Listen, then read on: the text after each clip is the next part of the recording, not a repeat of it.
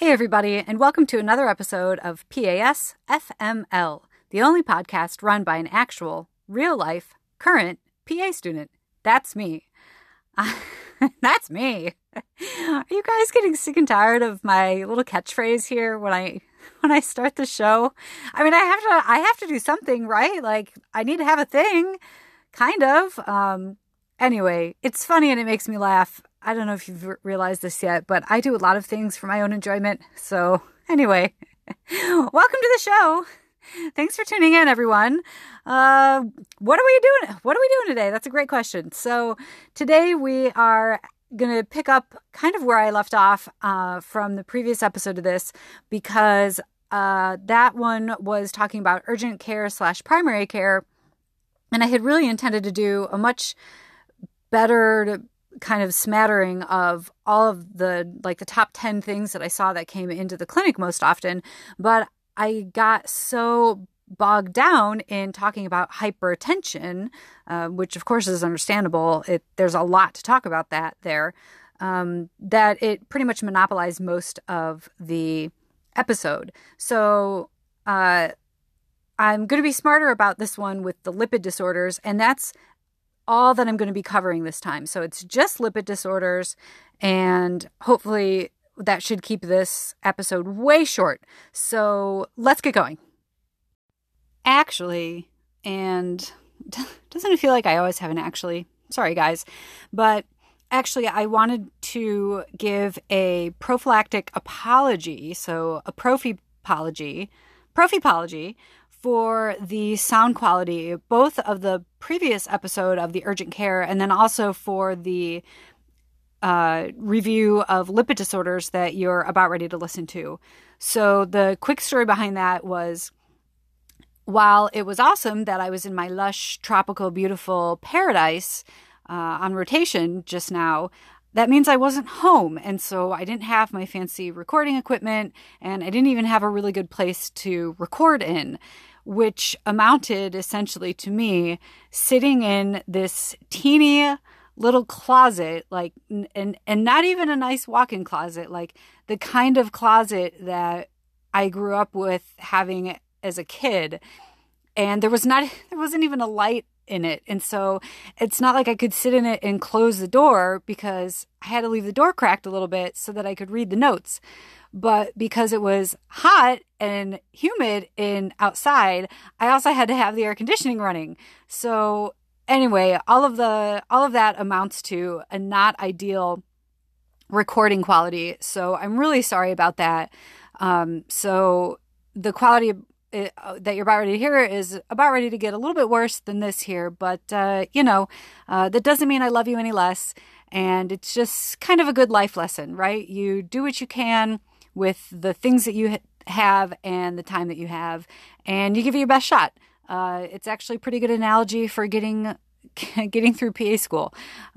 So that's my prophypology. Let's get panic studying.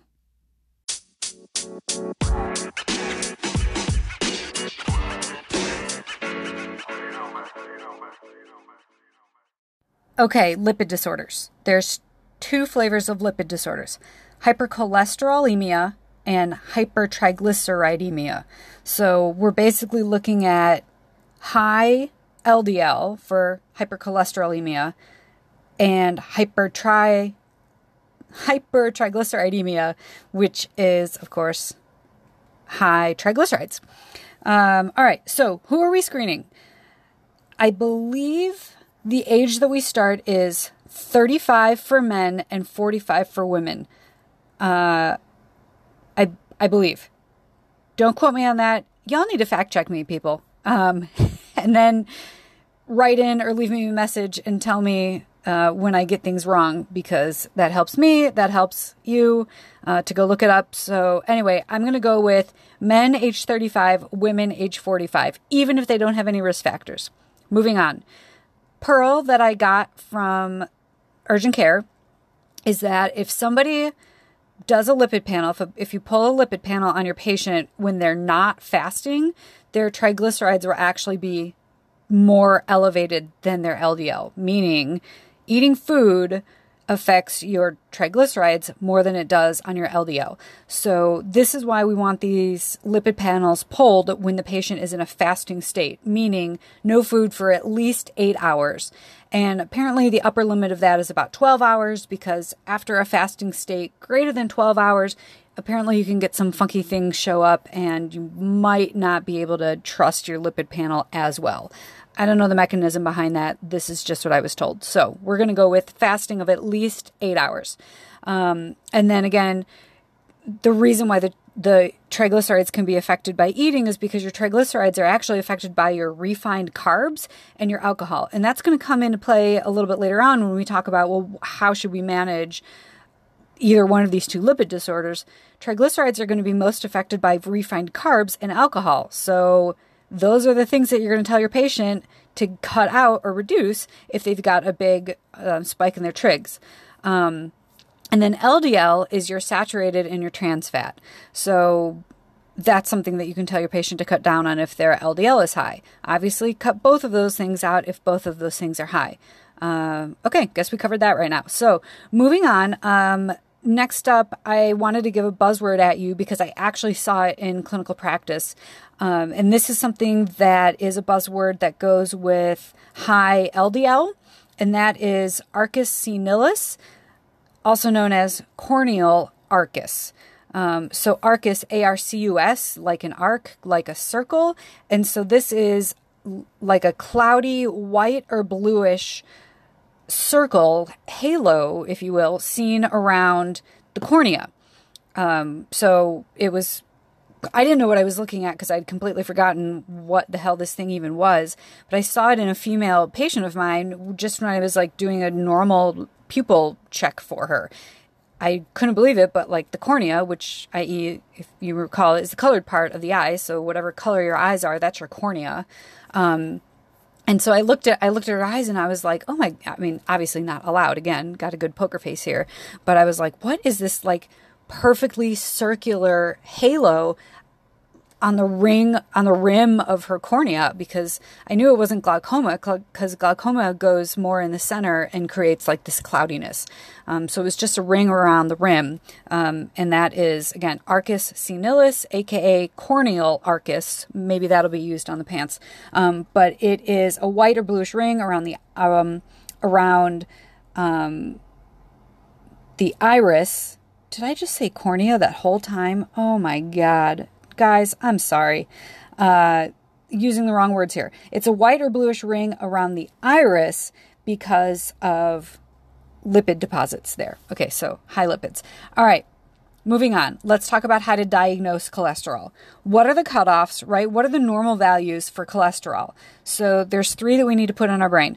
Total cholesterol needs to be below 200. We're happy if your total cholesterol is below 200. Next up, your LDL, right? And I always got confused about which one, what's LDL, what's HDL. One of them we want to be low, one of them we want to be high. Guess what? It tells us right there in its name, turns out. LDL, you can think of L standing for low and lousy. It's the lousy cholesterol. We don't want it. It's the, quote, bad cholesterol. So we want it nice and low. HDL stands for happy and high. You want your HDL nice and high because that's the good cholesterol that actually fights the bad cholesterol. So that's how I remember things. If it doesn't work for you, great. You've got a better brain than me and you can just remember things based on what they actually are. But for me, this is how I do it. So LDL, we want that below 100, right? Low and lousy. HDL, we want that above above 40. And above 60 is actually considered a high HDL, and that's awesome. So again, numbers. Total cholesterol under 200, LDL under 100, HDL over 40, and over 60 is considered high.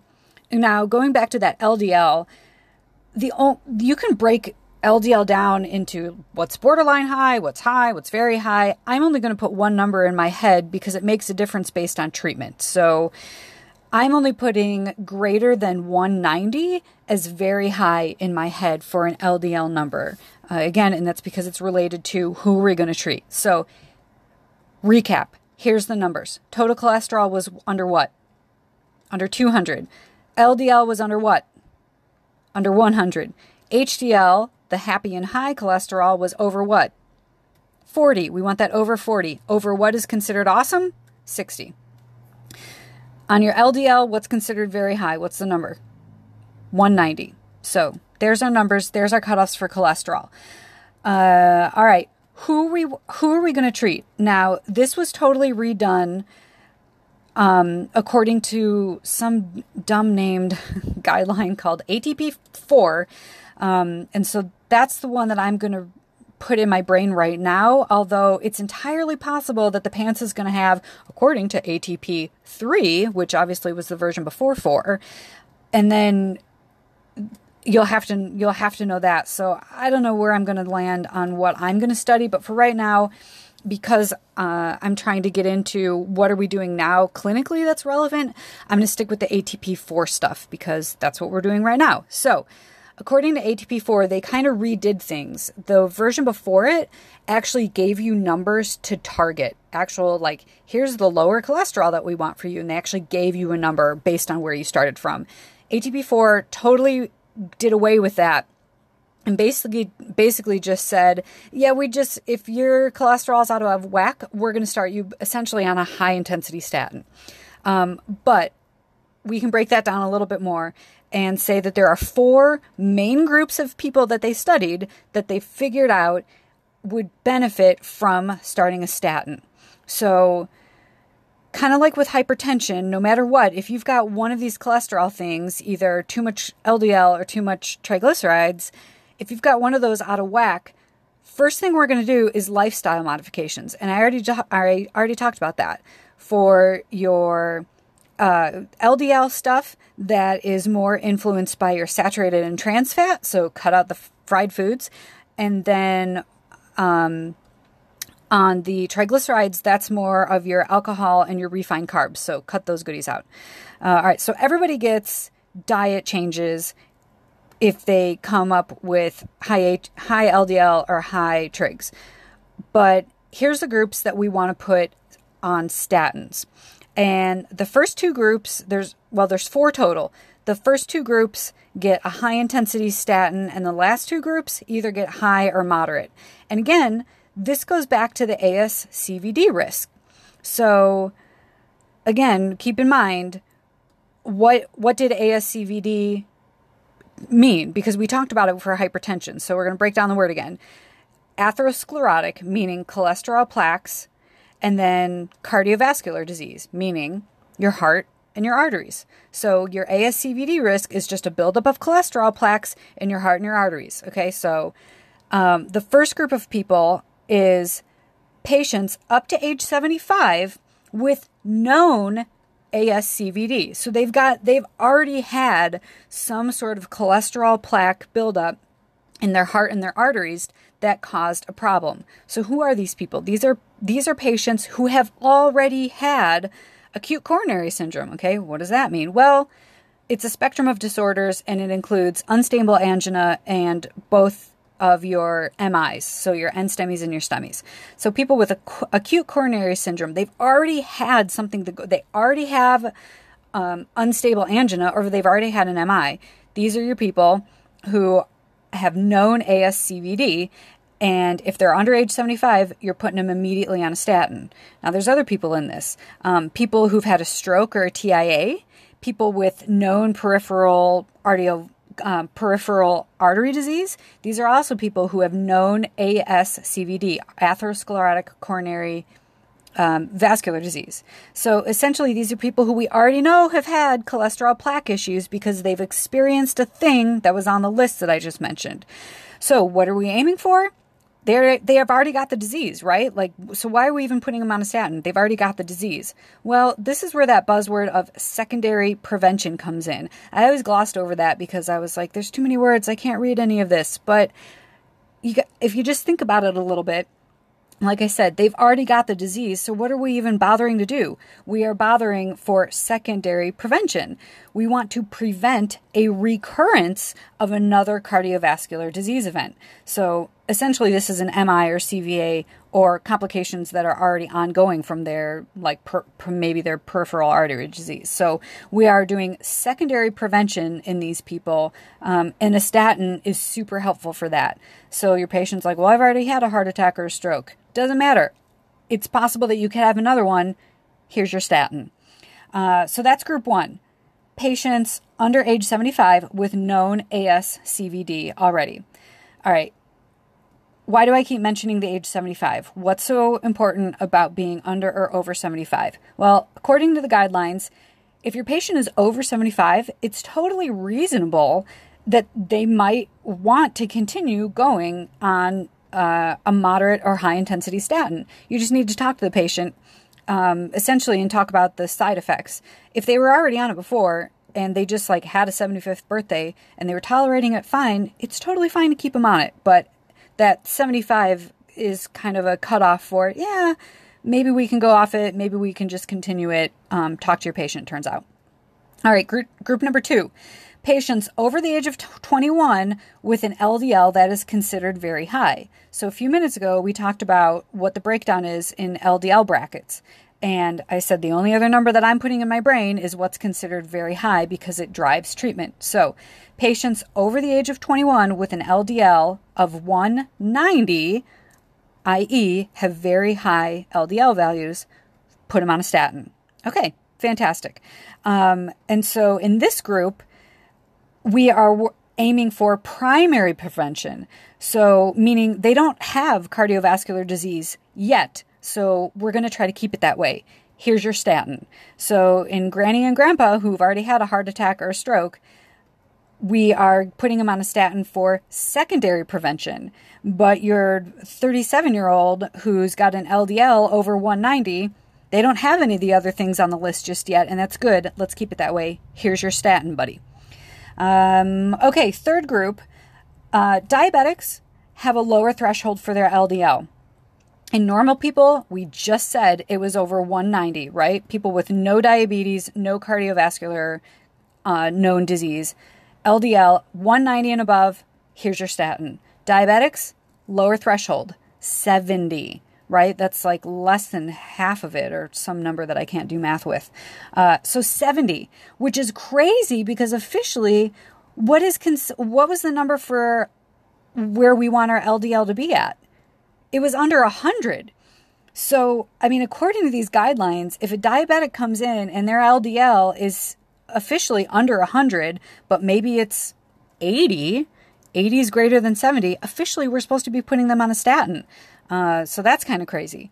And that's essentially because having diabetes is like an equivalent for already having like a cardiovascular issues. It's an equivalent. So that's why we're treating them more aggressively. It's considered primary prevention. Again, we don't want to wait until they hit 190 because diabetics already have a higher risk. So their threshold's at 70. And this is one of the unusual groups because those first two groups that I talked about are going to get a high statin, right? So if you are up to age 75 and you already have known atherosclerotic cardiovascular disease, you're getting a high statin. If you're over the age of 21 and you have very high LDL levels, you're getting a high intensity statin. But this third group, the diabetics with an LDL over 70, they're a little bit special group because you actually can choose to do a moderate intensity statin. And don't worry, we're going to get there in a minute. What the hell is the difference between moderate and high? I got you. All right, so diabetics, lower threshold for over 70. You can do a moderate intensity statin or a high level intensity statin. And again, something that can help us figure out which one we're going to start on them is to run their 10-year ASCVD risk. We talked about that with hypertension stuff. This one's a little bit different. If their 10-year ASCVD risk is greater than 7.5, go ahead and choose the high intensity. And now that was a little bit different because when we talked about hypertension meds, the ASCVD risk was calculated at if it's greater than 10% to start medications with them. And I believe that was for stage 1 hypertension. I should go back and listen to my own podcast. Whoops. So a little bit different here. Diabetics, low threshold of over 70, calculate their ASCVD risk. If it's greater than 7.5, put them on a high intensity statin. Otherwise, moderate intensity will do. All right, last group, right? Fourth group. I said there's 4 people who are going to benefit from a statin. Here's the fourth group. Non-diabetics, no diabetes, no known ASCVD. They're over the age of 40, but again, under the magic age of 75. And again, their ASCVD risk, 10 years, is greater than 7.5. So those people, essentially, they've got a higher risk, right? Our cutoff for do you have a high risk of developing atherosclerotic disease is greater than or higher, is at or greater than 7.5. So your last 2 groups, your diabetics who have an LDL over 70, and your non-diabetics and no known atherosclerotic disease, both of those cutoffs won't run their 10-year risk. If it's greater than 7.5, throw them on a statin. So a little complicated there. I hope I tried to break that down for all of us, especially myself. But those are your 4 main groups of people who are going to benefit from a statin use. And essentially, the question is, are we going to use a high intensity statin or a moderate intensity statin? Well, the first 2 groups automatically get the highs, and then the last 2 groups can get a moderate and a high. And the only difference here is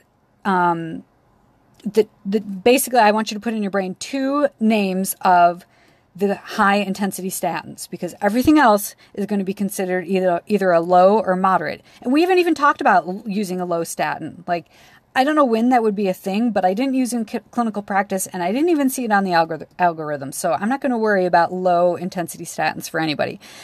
So the 2 high intensity statins are atorvastatin and rosuvastatin. At high doses, these are considered high intensity statins. Now, if you put them on a lower dose, those are considered moderate intensity statins. But the reason why these 2 medicines are important is because they're the only ones that if you bump high enough are considered high intensity. All the other ones, which I'm not even going to name right now, all the other statins that aren't atorvastatin and rosuvastatin, even if you put them in high dose, it's still not considered high intensity. So that's why I'm only going to remember atorvastatin and rosuvastatin.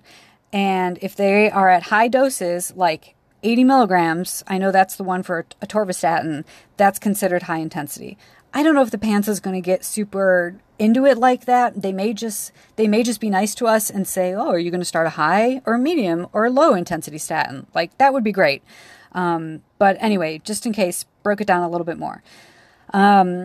So we're going to use a high intensity statin, atorvastatin or rosuvastatin. And what are we treating to, right? What's our goals? Well, like I already said, there's no recommended specific target numbers for LDLs, or triglycerides in the ATP4.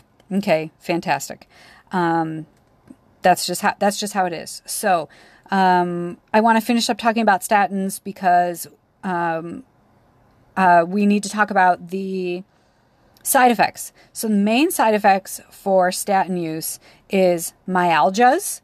And I know I have some professors who would vehemently disagree that that's even a thing, but man, I saw it in clinical practice. People absolutely complained about myalgias. And then also, elevated LFTs, which really didn't turn out to be an issue in real life other than for people with known liver problems. Other than that, we really didn't worry about it. But officially for the boards, they want us to get baseline LFTs and then recheck the LFTs. I think it was within 6 weeks of starting the statin. If the LFTs didn't bump, they were unlikely to bump after about 6 weeks. And if the patient was going to develop myalgias, it sounds like they're more likely to do it when they first get on it. So side effects of statin, myalgia, and elevated LFTs, such that you may even need to get a baseline LFT from them. All right, that was hypercholesterol, so high LDL. Let's finish up with hypertriglycerides. So a buzzword here is severely high triglycerides risk acute pancreatitis. Totally a buzzword. I didn't see it in real life, but it's a thing. So let's put some numbers to that. The ideal number for your triglycerides is under 150. So right there, right in between your total cholesterol and your LDL. So LDL was under 100, triglycerides are right in the middle at 150, total cholesterol under 200. So for triglycerides, again, under 150, high actually starts at 200. So high triglycerides starts at 200, and severely high triglycerides, where we're going to start to risk acute pancreatitis, is over 500. That's a shit ton. That's a lot. I actually didn't see that in clinical practice. I saw a handful of people that were actually over the high at 200, but I didn't see anybody with triglycerides as high as severely high as over 500. So that's kind of a boards thing, but I'm sure you'll see it in real life the more patients I see.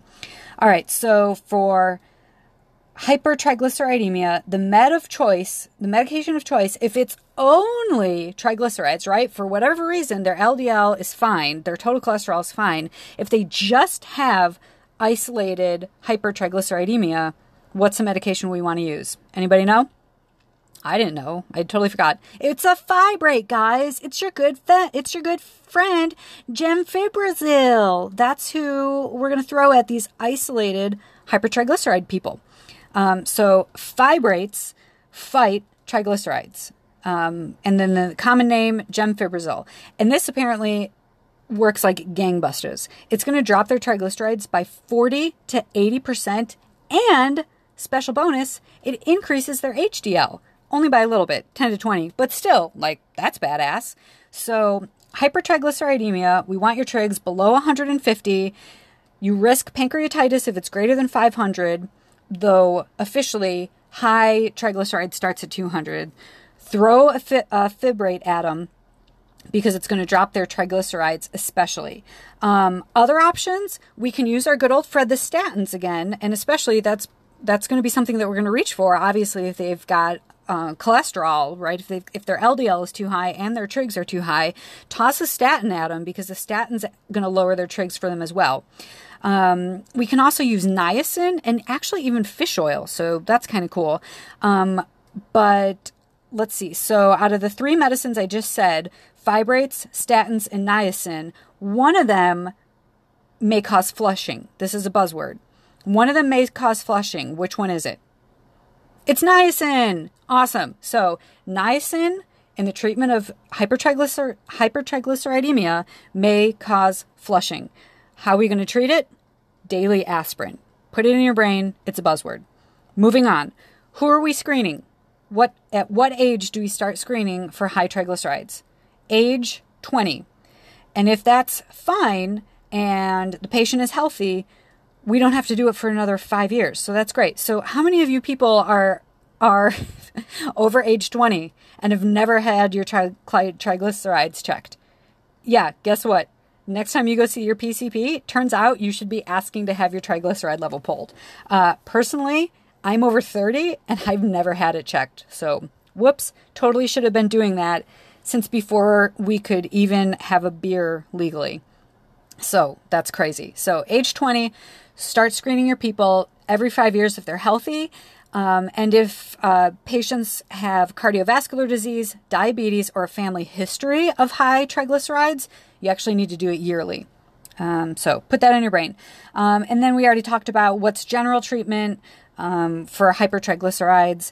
Low fat, carb controlled, avoid the sugar, right? Avoid all the fun things. And then we can actually, this is where like the fish oil comes back into play. I already said that the fish oil helps to bring down triglyceride levels, but you can actually do it naturally by increasing your oily fishes, so like your salmons, to at least twice a week. So eat more fish, everybody. We all should be doing that. Nom, nom, nom.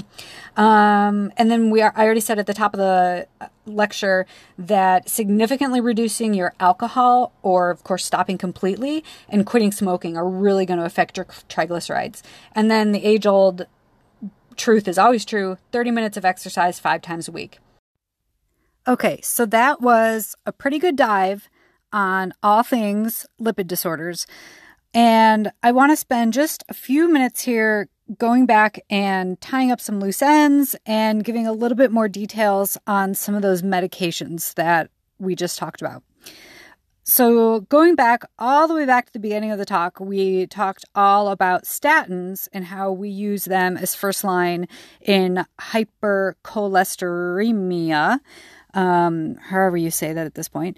And that's definitely true, but I wanted to give some numbers about the high versus the moderate intensity statins. So do you remember the two statins that can be considered high intensity statins? Think.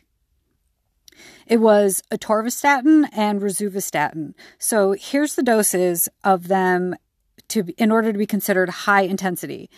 40 or 80 milligrams of the atorvastatin is considered high intensity, and rosuvastatin is either 20 to 40 milligrams.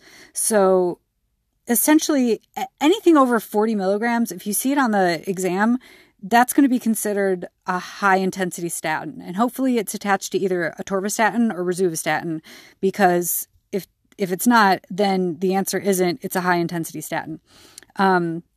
So I really don't think that the PANCE is going to get that involved, but just for your own edification here, because at the end of the day, yeah, we need to pass the boards in order, of course, to be PAs, but we also want to help people.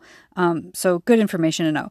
And then moderate intensity statins for the atorvastatin is just 10 to 20, and the rosuvastatin is 5 to 10 even. So if you're going to put a number in your head, it's going to be over 20 to 40 is rosuvastatin. But anyway, over 40 definitely is considered a high intensity statin. Okay. About statins. Pro tip to give to your patients, take them at night, because apparently the majority of cholesterol synthesis occurs while the body is fasting. So that would, for most of us, be when we're sleeping at nighttime. And I read on UpToDate that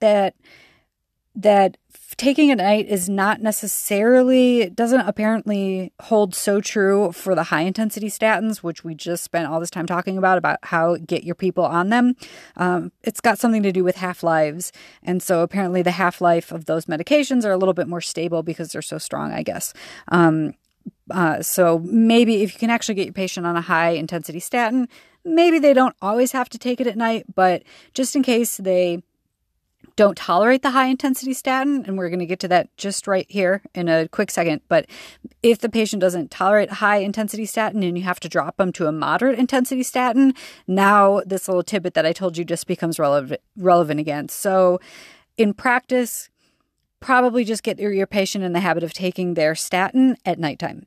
All right, so main side effect of statin, which I think we talked about, maybe we didn't, is, muscle pain. And the fancy buzzword for that in medical terminology is rhabdomyolysis. And so there is a lab that we can check if somebody newly starts a statin and says, oh, I've got all these myalgias going on now. What do you think that is? We're checking for rhabdo. I think we even talked about it. Do you remember? It's the creatinine phosphokinase. So sometimes it's abbreviated CPK. More commonly than not in the hospitals that I worked in, we just called it the CK. So check the CK. Check the creatinine phosphokinase. So that's the main side effect with the statin. So on the heels of talking about rhabdo, there is another medication that is huge for don't give it along with a statin because it increases this possible myalgias and rhabdomyolysis. And that is our good old friend, gemfibrozil. I don't know why I have to say that. I don't know why I say it that way, but I have to. So the classic teaching is don't give statins and fibrates. So gemfibrozil is a type of fibrate. So the classic teaching, don't give those together because it increases the chances of rhabdo. So much so that I actually went to UpToDate to look at this information because I was like, is that still true? Turns out it's so true that back in 2016, there were a couple medications that were actually those two medicines combined in one. In 2016, they took those off the market. So it's a big deal. Don't do statins and fibrates together, apparently. Okay, so that's the interaction between statins and fibrates. now that we've been talking about fibrates, i.e. gemfibrozil, and then there's another one called fenofibrate. I feel like I didn't see that one in the real world a lot. So I don't know if it's out there, but it could be on the test. So gemfibrozil and fenofibrate are, of course, your fibrates there. So the thing that UpToDate had about them was that they're really not, we really don't use them anymore for anything because apparently they don't even really lower your LDL that well. And they have an increased risk of gallstones, which that might just be a buzzword for the pants. But the big thing to take about fibrates is don't put them with statins, and they really don't work that well. So in real life, I guess we don't use them too often, but for the pants life, their side effect is possible gallstones. So that's fibrates. Next up, niacin, aka nicotinic acid. And this is another one that we really don't use in practice anymore, largely because they're so poorly tolerated. And I talked about this just now a little bit about the main side effect of niacin. Do you remember what it was? Yes, I am always going to use this kind of pedantic tone. So the main side effect with niacin is flushing. But apparently it also can cause an increase in uric acid. So what patient population are we talking about? Who are we worried about? We're worried about our gout patients. So niacin causes flushing. And by the way, per UpToDate, that is in 80% of people. So no wonder why that's like a huge pants buzzword. 80% of people who take niacin are going to have some flushing going on. I mean, flushing in the face, redness, warmth. So that's not good. And then also the increased uric acid. So we don't want to give it to gout patients. And then it also causes pruritus, nausea, vomiting, and diarrhea. That's niacin. Those are the side effects of niacin. Niacin sounds terrible. It's going to give me a red face. I'm going to itch all over the place. I'm going to be nauseous, and I'm going to be tied to the bathroom with my vomiting and diarrhea. I mean, that sounds so bad. So turns out we don't give niacin so much anymore because it has a terrible, terrible side effects. And also, according to UpToDate, it really only increases the HDL. So it has no significant impact on your LDL at all. And it only increases the HDL, but I guess they looked into it and that didn't change patient outcome, meaning patients didn't do better. They didn't have decreased disease and whatnot. So niacin's really apparently not a fantastic drug to use anymore. So statins looking like the reigning champ still, right? Up against fibrates, because fibrates can cause rhabdo and gallstones. Up against niacin. Niacin gives you a red face, itchy skin, nausea, vomiting, diarrhea. That sounds terrible. So those two options are kind of off the table. And then finally, semi-finally, there's another class of medications called the bile acid sequestrants, and these are your resins slash cholestyramine, and all of them basically start with chole, because they work a little bit with the gallbladder, and they basically they're bile acid sequestrants, excuse me. They inhibit the emulsification of triglycerides. So there's where your gallbladder stuff comes from, right? The emulsifying of the bile with the bile. So everything starts with chole in the bile acid, and then in the bile sequestration agents. Everything starts with chole. So the main one there is cholestyramine. And then because this one messes with the emulsification, its side effects are bloating and diarrhea. So again, that doesn't sound fun either. Really not awesome side effects. Or really, not awesome side effects. And the very, very last one, which I don't remember if we learned about in class or not, but it is called ezetimibe, EZETIMIBE. I don't know, in case that helps you. EZE, I don't know. Isn't that a rapper from the 90s? Okay, I'm getting off track. Ezetimibe. It's the class of medication is a cholesterol absorption inhibitor. So it stops you from soaking up cholesterol. And turns out, according to UpToDate, that ezetimibe that's actually the second line drug that we want to turn to. Because we just spent like 9 minutes now talking about how everything other than a statin is a pretty terrible thing to try because of their side effects. So again, according to UpToDate, turns out ezetimibe is actually the second most commonly prescribed medication for hypertriglycerides, or hyperlipidemias. So that's fantastic. And then buzzword for the pants on ezetimibe is side effect of possible angioedema. So that's the only time that we've seen that side effect in talking about these lipid-lowering medications. So I suppose that's interesting and maybe pants-worthy. Okay, now, I think we did it, guys. I think we actually did a deep dive on lipid disorders. So good for you guys for hanging in there with me. I appreciate it. Good for you. Good for me. Good for us. All right, well, that'll do it for lipid disorders. Thank you for tolerating the somewhat poor quality there. Did you guys notice the window air conditioning in the background? Hopefully you didn't. Hopefully you were studying, because that was some pretty intense information, and hopefully all of it is largely correct. Medicine is kind of an ever-evolving, ever-changing place to be, and especially with trying to study for the PANCE, because the PANCE is at least 1 to 2 years behind.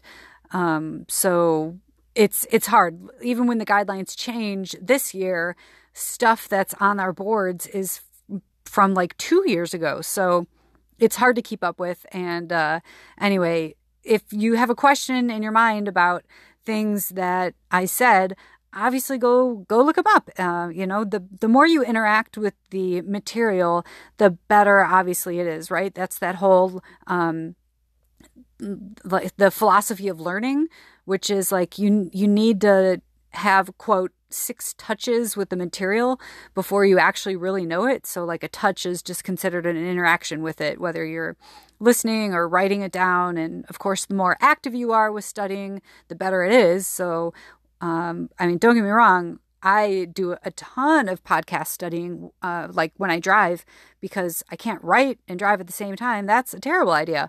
But officially, the act of studying where you're taking notes or drawing or doing whatever works for you in your brain, of course, is the better way to do it. So if you've got a question about something that I said, just go look it up and you're welcome.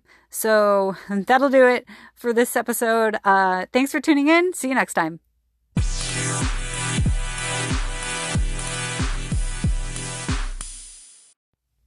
Guys, I just came up with a hilarious mnemonic. Niacin is Nia, not nice. Am I right? Okay, so it's not that funny, but maybe a little bit interesting. Maybe it's so bad that you'll remember it now? Maybe? No? Okay, I'll see myself out.